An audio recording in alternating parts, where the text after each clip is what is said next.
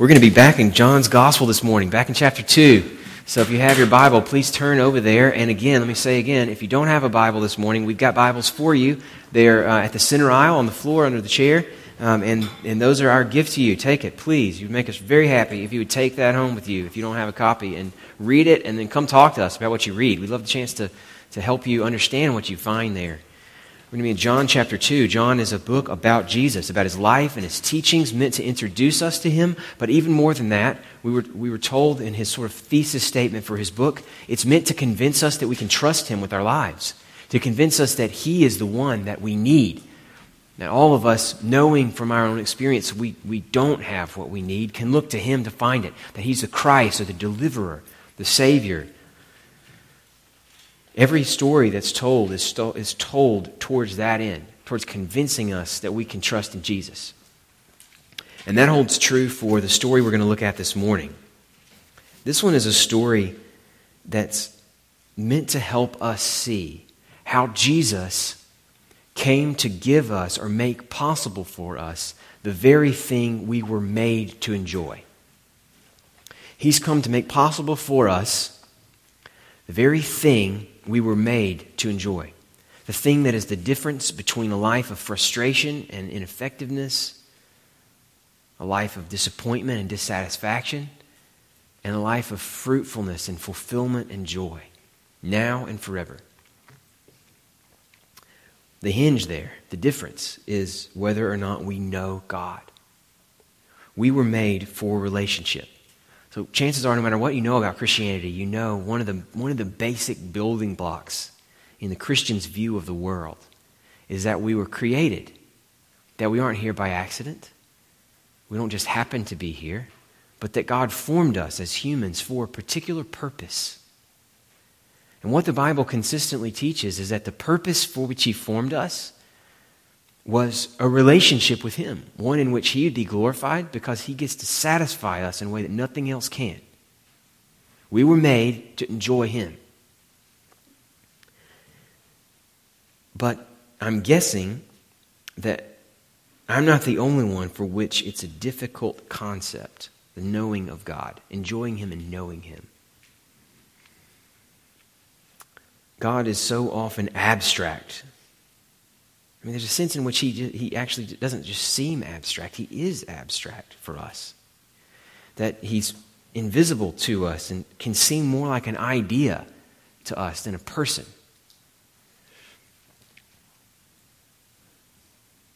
It can be frustrating even to hear other people talk about knowing God, can't it? To talk about their fellowship with him. And sometimes it can be tempting just to wonder what it is you're missing. What are they getting that I'm not? I think that's true whether you're a believer this morning or not. If you're just here investigating Christianity, chances are you've heard Christians talk about knowing God, and you're wondering what would that even look like to know someone you can't see? But I'm guessing even for Christians among you out there, you know what I'm talking about. It can be frustrating, especially if you're not sensing anything, you're not feeling anything.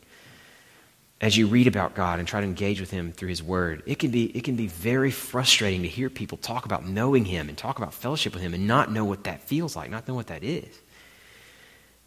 The story in John today is all about knowing God. That's what I'm going to argue anyway. And I think it's not going to eliminate the struggle to know God. It won't eliminate all the abstraction. But it gets us a little closer to earth. We're looking at John's explanation of what Jesus came to do. And the story that we're going to consider today offers a key window into Jesus' purpose, to why he came to earth. He came so that you could know God. So that you could know God in a way that wasn't possible if he had not come. So what we want to do as we unpack the story together is see in Christ modeled for us the value of knowing God, sort of look into the knowing God as the most important, most valuable treasure that you could seek after with your life, the one you were made to possess and to enjoy. And then we want to look at Jesus as the path to knowing God. Jesus shows us the value of knowing God, but if that's all he did, then we're still left on our own, right, to try to know God. But what the story points us to is that Jesus didn't just show us the value of knowing God and just beat us down with the fact that we don't value him in the way that we should. He actually came to make knowing God possible, to facilitate it, to become himself the path to us knowing God. That's what we want to do today by unpacking the story together. See the value of knowing God and the path knowing God through Jesus. I want to begin by reading the story. If you would, please stand with me now in honor of God's word while I read. This is chapter 2 of John. I'm going to read verses 13 to 22. This is the word of the Lord. The Passover of the Jews was at hand, and Jesus went up to Jerusalem. In the temple, he found those who were selling oxen and sheep and pigeons, and the money changers sitting there. And making a whip of cords, he drove them all out of the temple with the sheep and the oxen. And he poured out the coins of the money changers and overturned their tables. And he told those who sold the pigeons, "Take these things away. Do not make my Father's house a house of trade." His disciples remembered that it was written, "Zeal for your house will consume me." So the Jews said to him, "What sign do you show us for doing these things?" Jesus answered them, "Destroy this temple, and in 3 days I will raise it up." The Jews then said, "It's taken 46 years to build this temple, and will you raise it up in 3 days?" But he was speaking about the temple of his body. When therefore he was raised from the dead, his disciples remembered that he had said this, and they believed the scripture and the word that Jesus had spoken. This is the word of the Lord. You can be seated. The story this morning is set in Jerusalem. So a change of scenery for us. The last couple stories we've looked at were set in Galilee, where Jesus grew up, just north of Jerusalem. He's come down to Jerusalem for the Passover, but anytime you go to Jerusalem, you go up to Jerusalem. It's the way it's always written. Jerusalem was on a hill, but it was also the epicenter of Israel's identity as a people, the center of their life, both spiritually and nationally, politically. Jesus heads with his disciples to Jerusalem because the Passover has come. It's the feast, the central feast for the people of Israel, the one that celebrates their main deliverance, where they were born as a nation, when God delivered them from slavery in Egypt and brought them towards the promised land. This feast became the sort of organizing feast of their year.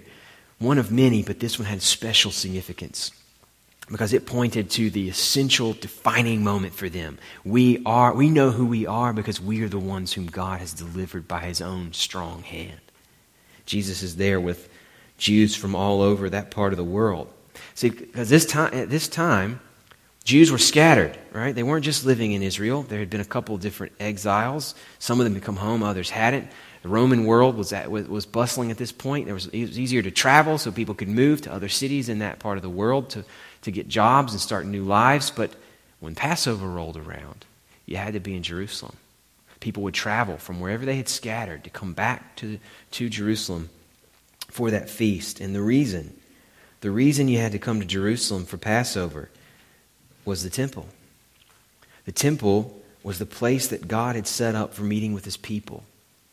From the beginning, from the time that they left Egypt, God had established physical spaces that would be a picture of the fact that Israel, among all the nations of the world, Israel had God among them. They had access to him. Temples are nothing unique, right? All the ancient peoples had them. In fact, until the Enlightenment, until 200-300 years ago, pretty much all people everywhere had temples. Everyone believed that there were places where you could access this power that's above you. Everyone knew that they weren't the ultimate power in the universe. That's a new idea. Peoples all over the world and through the history of the world knew something bigger was out there. And temples were places they would build where they thought they could access that power, where they could meet with it, maybe turn it to their favor if they did things in just the right way. The temple of Israel was the place God had set up. He had specifically designed it. It was a place where they could make sacrifices that acknowledged they had not been what they were, but ultimately it was a place set up so it would be possible for them to know him. He wanted a people that didn't deserve it to have access to him. The temple was what made that happen. It was a gift of God. It put God's presence among his people and made relating to him and knowing him possible. It was, one way to think of it is that it was a physical symbol of God as the greatest treasure of his people. That's why it was such a beautiful building. It's why it was covered in gold and jewelry. It's why every element and every dimension was so perfectly chosen by God. It was meant to show that he, among us, access to him, the possibility of knowing him, that's our treasure. That's what makes us who we are. That's what it was for anyway. It wasn't about getting favors from God. It was about a relationship with him. Now, Jesus was an observant Jew. He was Jewish in every sense of the word. He followed all the laws. He celebrated all the feasts. So he went to Jerusalem and he went to the temple to celebrate this feast. And what he found when he got there was something that sounds a whole lot like pretty much any Eastern bazaar. I don't know if you guys have ever traveled outside of the Western world. Some of the most interesting places to visit if you're outside of the Western world are the bazaars, these marketplaces. In one of these marketplaces, you're going to find booths all over, selling everything from sort of rip-off DVDs and Coach purses to pigs that you can have slaughtered and take home with you right there on the spot, to fresh produce, to textiles. It depends on the country what sort of special things they're going to have in their marketplace, but a little bit of everything. And what's always true of these markets is that they are bustling, they are loud, they are a barrage for the senses, right? For the smells and the sights and the sounds. And that's a lot like what Jesus found. He found oxen, he found sheep and pigeons. He found folks set up to change money. Now, we need to be careful not to assume what they're doing is wrong on the surface of it, right? They were providing a valuable service, actually. Because remember what I've already said. There's Jews scattered all over the Roman world. You don't have to drive your own oxen all the way from Rome to Jerusalem. That makes the trip a lot longer and harder. So it makes sense that you'll be able to just come as you are, and then when you get there, then you buy the sacrifices that you need. The money changers were important too, because there were very specific coins that were called for these sacrifices, for these offerings that the Jews were supposed to give at this feast. And they're coming from all over the world. They had all kinds of different currencies. So they needed someone that could change their money into the right money. You couldn't just take a Roman coin with a picture of the emperor on it and drop that in as an offering.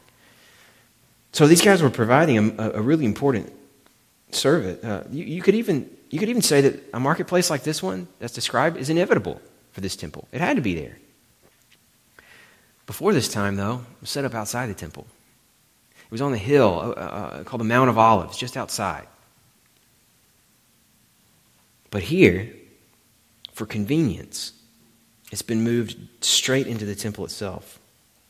You can imagine the outer court of the temple as one of these Eastern bazaars with people coming to and fro, with the oxen.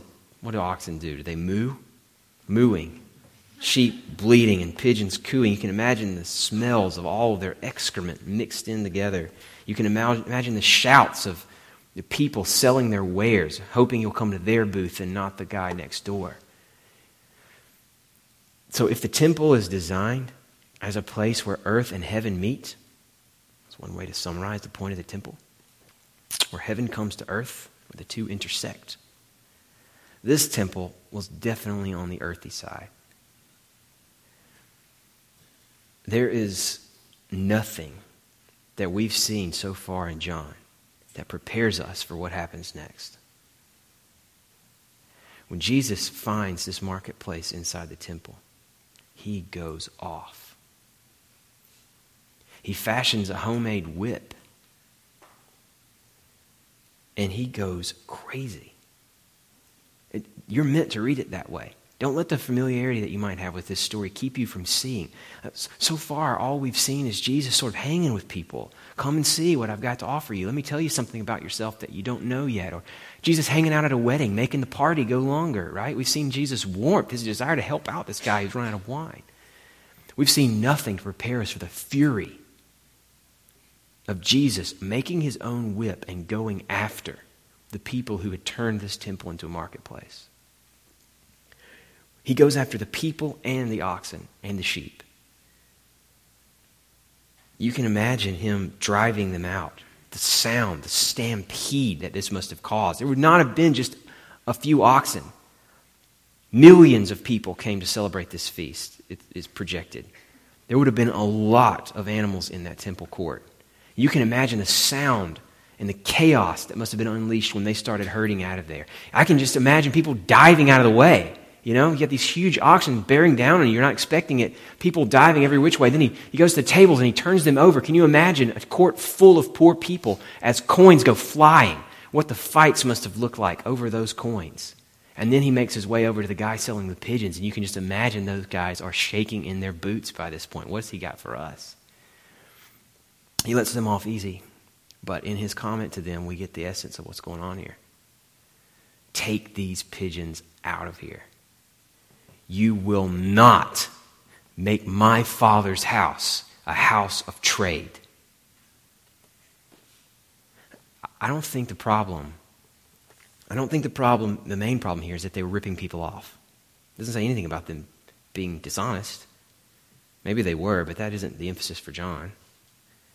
I don't think the problem is even that they've sort of physically desecrated this sacred space.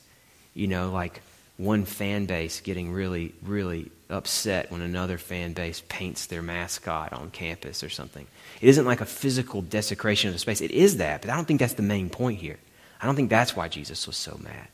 It's that house of trade line that cues us in.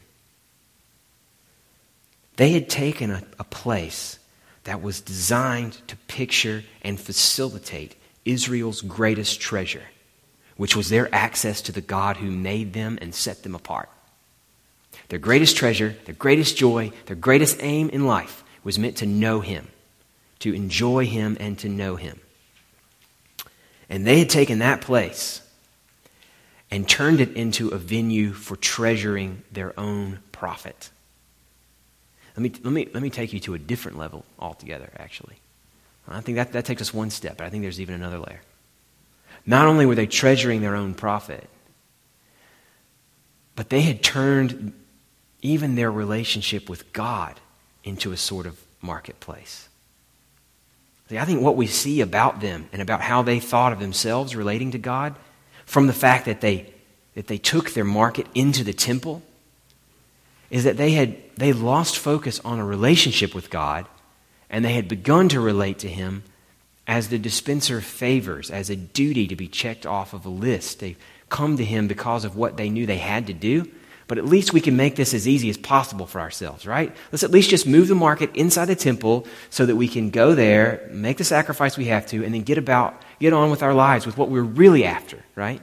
So that this temple thing won't be a distraction from our pursuit of what we really treasure. I think that's what's going on here. It reminded me of an experience I had with a small team from Trinity a couple of years back. We went to India to visit some mission partners there, and we took a little side trip one day to one of their most holy cities in Hinduism. It's holy because it's near the mouth of the Ganges River. The Ganges River is one of the oldest as all the rivers are really old, but this is one of the oldest civilizations was built along the Ganges River. So one of the first places that humans sort of congregated together and started making civilization was on the Ganges River, and it's always been seen to have a certain kind of power to it, that if you can tap into its power, it'll go well for you. And we were there during one of their most holy festivals surrounding this city and what it had to offer. And everywhere along the banks of this river, the whole thing was one gigantic marketplace. There were booths set up for buying everything you could possibly want to buy to engage with the mythology of this river. Candles that you would light and then set adrift in the river. I don't remember what the symbolism was for these things. I wish I did. It'd be a better illustration if I did, but I don't. I remember families taking I think they were made out of leaves, little bowls with little votive candles in them, and they would set them adrift in the river. People would take, they were selling basically glorified milk jugs, so you could take water from the Ganges home with you because it was seen to have special power. But the images burned in my mind of these people. They come here because they know this is something they have to do, but we've made it really easy for them. Here, right along the banks of this river, you can get everything you want to need in one-stop shop. It's like the 7-Eleven of Ganges mythology. And then you can go about doing what you really care about, right? Which is trying to make ends meet for your family, put a roof over their head, try to get your kids raised. I think that's what's going on in the temple. Rather than meeting with God, rather than knowing Him and relating to Him, they turned it into a marketplace. Not just that they were selling things, but that their relationship to God was based on the principles of the market. We'll give you the currency you require from us so that we can get our bases covered, you give us what we need, and then we can move about with our lives. I think that's what explains Jesus' anger here, his fury. There's some disconnect almost. If you're reading from the beginning of chapter 2 and you read through the story of him in this wedding, it's just a sweet and warm story of him acting in grace, and then the next thing you know, he's going off on people with the whip. And you'd be forgiven for seeing that as almost a schizophrenic moment, almost a bipolar thing going on here. But really, if you understand the story in the way I'm trying to present it here, then what you can see is that Jesus acts differently in Cana at the wedding from the way he acts here in Jerusalem, because the two different situations called for two different responses if he loved one thing fully, finally, and completely. What you see, the key here, is that last verse of this little section, where Jesus' disciples remembered that it was written, "Zeal for your house will consume me." What makes sense out of the way Jesus reacted in Cana versus the way that he reacted in Jerusalem is that he is governed in both situations by the same all-consuming passion, by the thing that he lives for. And that all-consuming passion for him is access to God, knowing Him.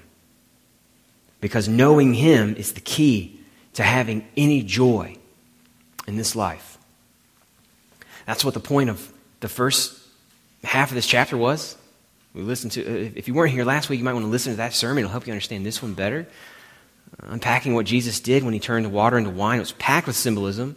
And a lot of it was about Jesus' desire to bring joy into our lives. That the wine was symbolic of the richness of sensation that Jesus wants to give to us. And he knows what that takes is getting God into us. He came to get God into your life so that you could know joy that you wouldn't be able to know otherwise. That's what drove him there.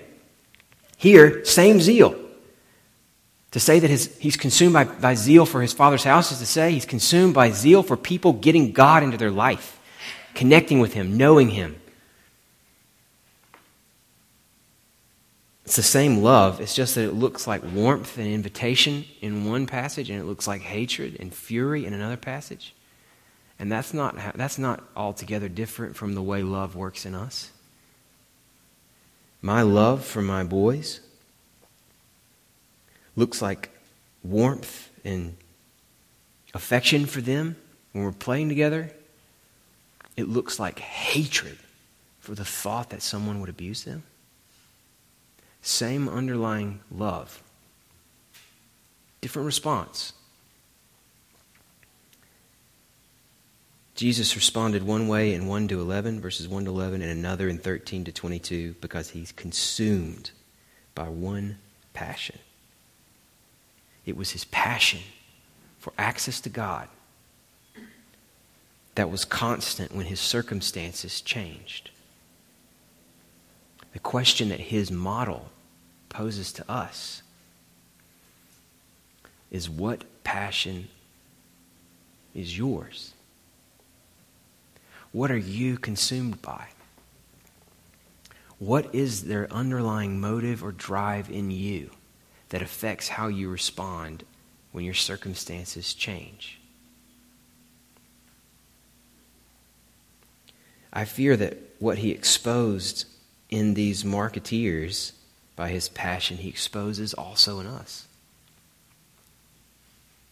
That we're driven, we're consumed by things other than our access to God, than the joy that's found in knowing Him. Now, I don't know what it is in you. I know if you're like me, it kind of changes. There's a revolving door of consuming passions. But even say our affection for material things that's just fed in us by everything in our culture, it can look so different at different times, right? It changes its face so often that sometimes it can hide what's actually under there. It can be the thing that makes you consumed by the desire for a higher paying job one minute, and once you've got it, consumed by a desire for the next house that you dream of. And once you've got that, consumed by, the car you're about to lease, and you trade in your other one. Consumed another weekend by the new shoes you want to put on your feet. I don't know, fill in the blank. What is it, though, that consumes you? This word here means, the English translation is perfect for translating the original word. It's like, what eats you up? What is it that just grabs hold of you and won't let go? Where does your mind go when you don't have anything else to think about? When you're laying in bed at night or you're driving down the road? What is it that makes you happy when you've got it and sad when you don't?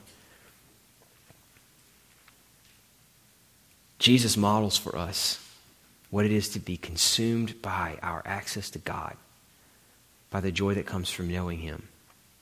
What is it that's keeping you from that all-consuming zeal?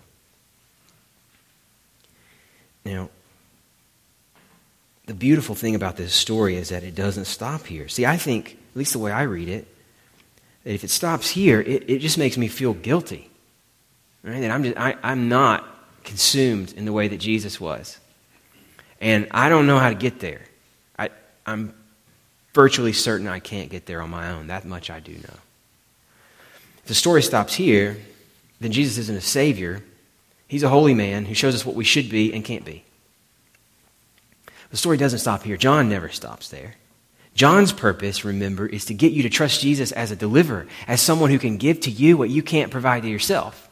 John's Jesus is always a Savior, not just a moral example to follow. He is one who delivers you from yourself as much as from what threatens you on the outside. So this story points us beyond Jesus as a model of what we should be and aren't, to Jesus as the one who gives us what we should be, as the one who makes it possible for us to know God and be consumed by the desire to know Him more. That's the rest of the story. Jesus is the path to knowing God. This passage, like last week, is in a sense a sign of things to come, a pointer to what Jesus came to do for us. This comes out in a couple places. It especially, though, comes out in His conversation with Jewish leaders after what He's done. They ask Him, it's such a human response here. I was so convicted by the Jewish leaders' response. They've just seen Jesus clean house and expose treasuring all the things other than what the temple is meant to make them treasure. And rather than looking in at themselves and seeing where it might be true of them, their response is to deflect, right? How often is that our response? Rather than let something sit and be convicted by it, they say, well, they try to make it about Jesus, right? A lot of times if you're challenged by someone, our natural reaction is to turn it around, make it about them. That's what they do. So who gave you the right to do these signs? What signs do you give us to show us that you can do this, that you have the authority to do this? Jesus' response to them is cryptic as a direct answer, but it is wonderfully life-giving as a sign of what His coming means for those of us who don't have a zeal or a passion for knowing God in the way that we should. Jesus said, "Destroy this temple, and in 3 days I will raise it up." It's cryptic, right? They don't know what to do with it. It took 46 years to build this temple, they say. You're going to build it in 3 days? You're crazy. But His disciples remembered this. John cues us in on what they knew once Jesus had been raised.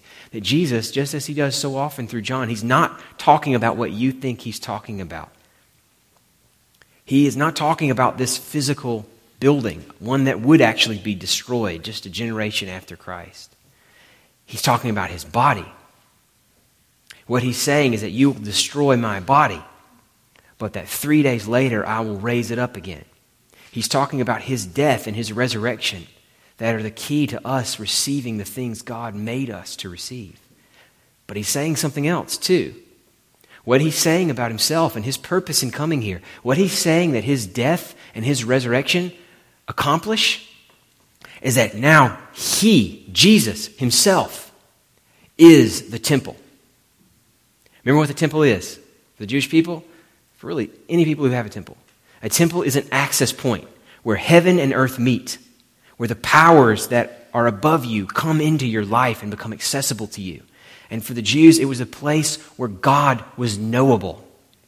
And Jesus is saying now, the place where heaven and earth meet, because of my death that as a perfect sacrifice got rid of your sin problem, and my resurrection that means now and for always I am in the presence of God bringing him to you.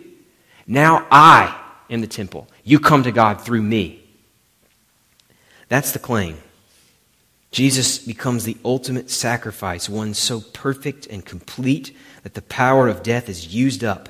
And in his resurrection, he becomes the place where sinners can meet God without any barrier.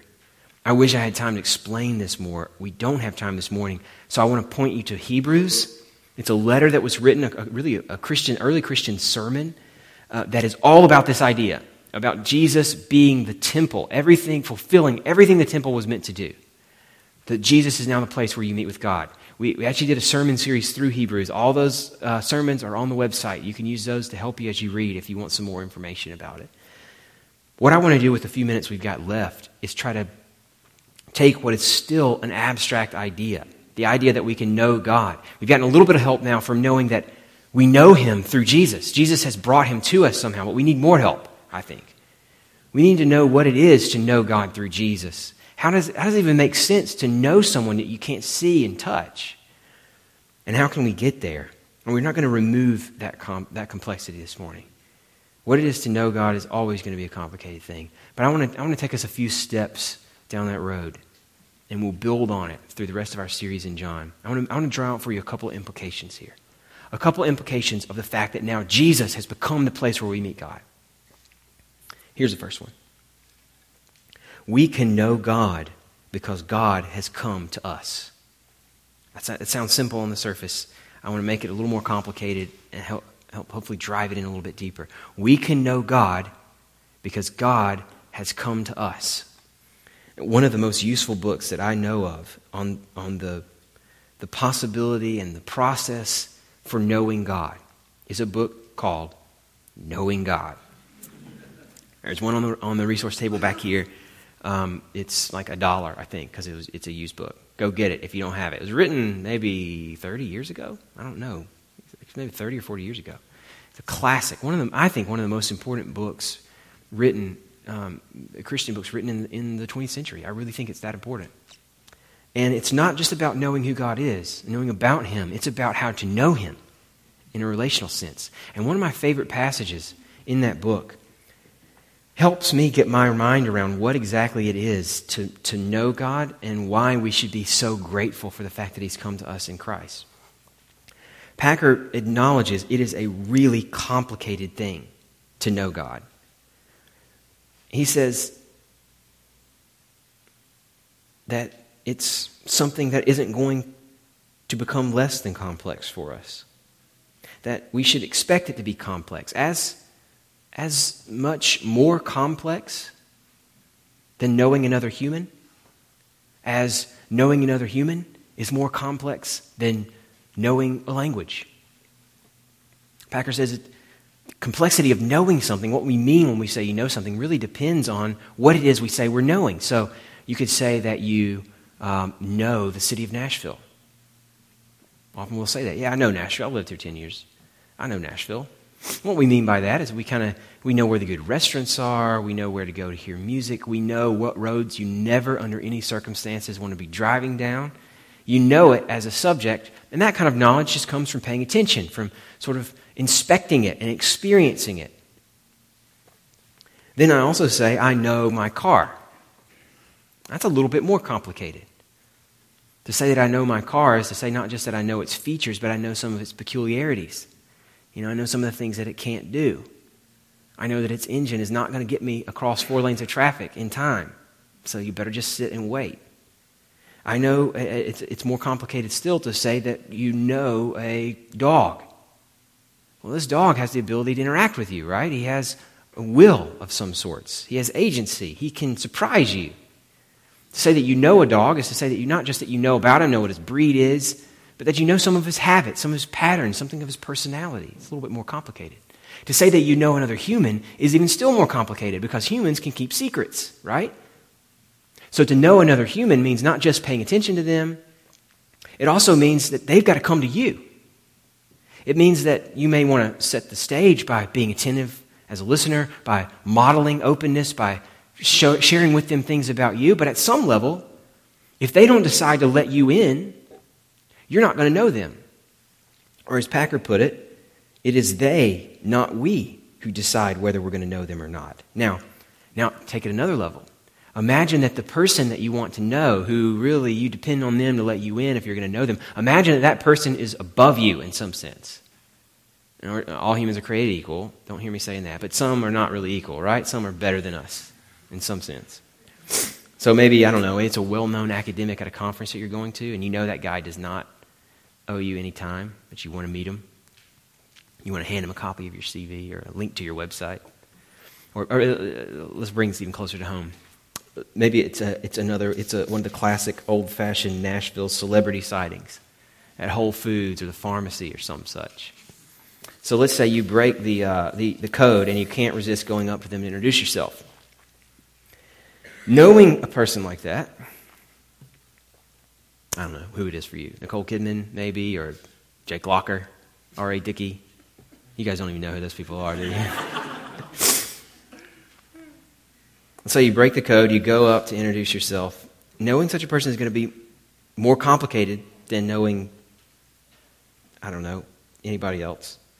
Because their experience is really different from yours. But also, not just because their experience is really different from yours, it's going to be hard because there's a lot of reason for them not to open up to you. And you might be disappointed if they choose not to open up to you. But honestly, you can't be surprised. You don't deserve it. And you know that. Bela Fleck is on my wish list of celebrity encounters. I don't know if you guys know who he is. He's a banjo player. He's amazing. And I love the banjo. I started playing the banjo last year. I now know about 3 chords and a song called The Old Gray Goose. Now, let's say I see Bela and I approach him, tell him I appreciate his talent, tell him, believe it or not, I play a little banjo myself. And at this point, the ball is all in his court, right? It's completely his game at this point. What I should expect is for him to blow me off. But imagine the shift in my perspective if he engages me. If he offers to get together and talk banjo playing. If he lets me in on what it's like to be him. What it's like to be famous or to be on the road. What it's like to wish he was better than he is. What it's like to be stuck on that section he's trying to transpose for banjo in one or another Bach concerto. This thing he just can't quite get. His wish that people like the banjo more than they do, or his exhaustion with all those old banjo jokes. What if he, beyond that, suggested that we swing by my place and grab my banjo, head to his studio, because he wants to hear me play. He wants to give me some pointers. What if he not only offers me tips, but wants to know what it's like to be me? What if he wants to know my experience, what it's like to start playing when you're 30, and to play when you don't have a job that has anything to do with music, or when you have kids who would rather pluck the strings themselves and listen to you play? Now, such a relationship between the two of us is still going to be complicated by any number of factors. Our experiences are so different. Our patterns of life, our available time. But at least it will be possible, right? Because he will have brought me in. Now that is only faintly, but still something like what God has done for us in Jesus. In coming to us himself, or in John's language from chapter 1, in the Word who was God and was with God and through whom all things come into existence, and that Word becoming flesh and pitching his tent, building his temple among us. God has come to us so that we could understand him and know him enjoy him, and be saved by him. Now, knowing God is still not a simple thing. It's as much more complicated, again, as I've said, than knowing another human, as knowing a human is more complicated than knowing a dog or knowing a car. It's still going to be different. But it's possible. And it's possible because God has opened himself to us and has drawn near to us in Jesus. Now, that's the first thing I want to say about bringing this down. We can know God because it's possible through Jesus. Here's the last thing. We come to God, we know him through his word. I know that sounds simplistic, but it's still true. The way that we access God through Jesus is to access Jesus through his word. That's where he's left record of himself. That's where he tells us what he's like. It's where he tells us what he's done for us. It's where he makes promises to us. It's where he explains us to ourselves.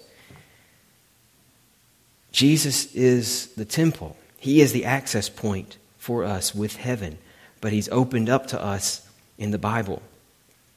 And what we've got to do, this is the last thing I'll say, just a little bit more practical here. What we have to do, I think, to access God through Jesus, through his word, is we've got to come to him in his word as an end in himself and not for some sort of marketplace exchange. Here's what I mean by that.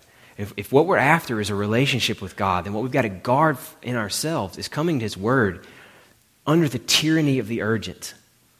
Coming to him only because we have this all-consuming need that we think his word might be able to solve for us, right? It's natural to go to his word that way, and it's appropriate to go to his word when life is pressing in on us. But be careful that you don't put his word in the service of your passion for something other than God, and that's possible.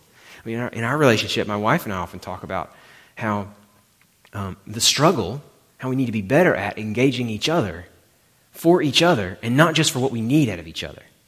Because we need each other for a lot of things, especially with now having kids.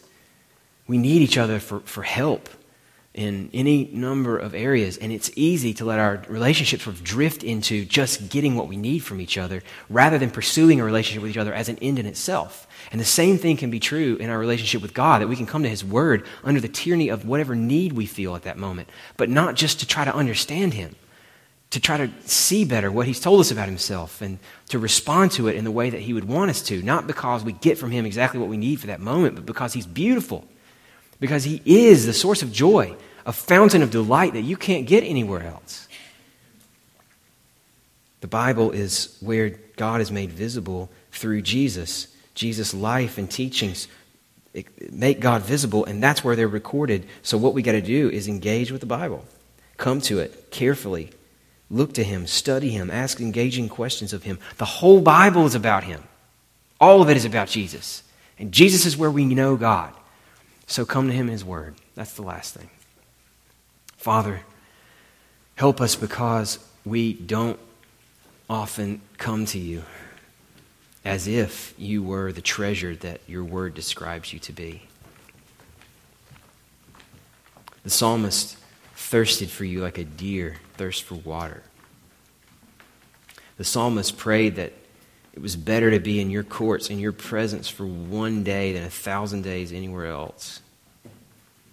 Jesus himself modeled an all-consuming zeal to know you and to have others know you.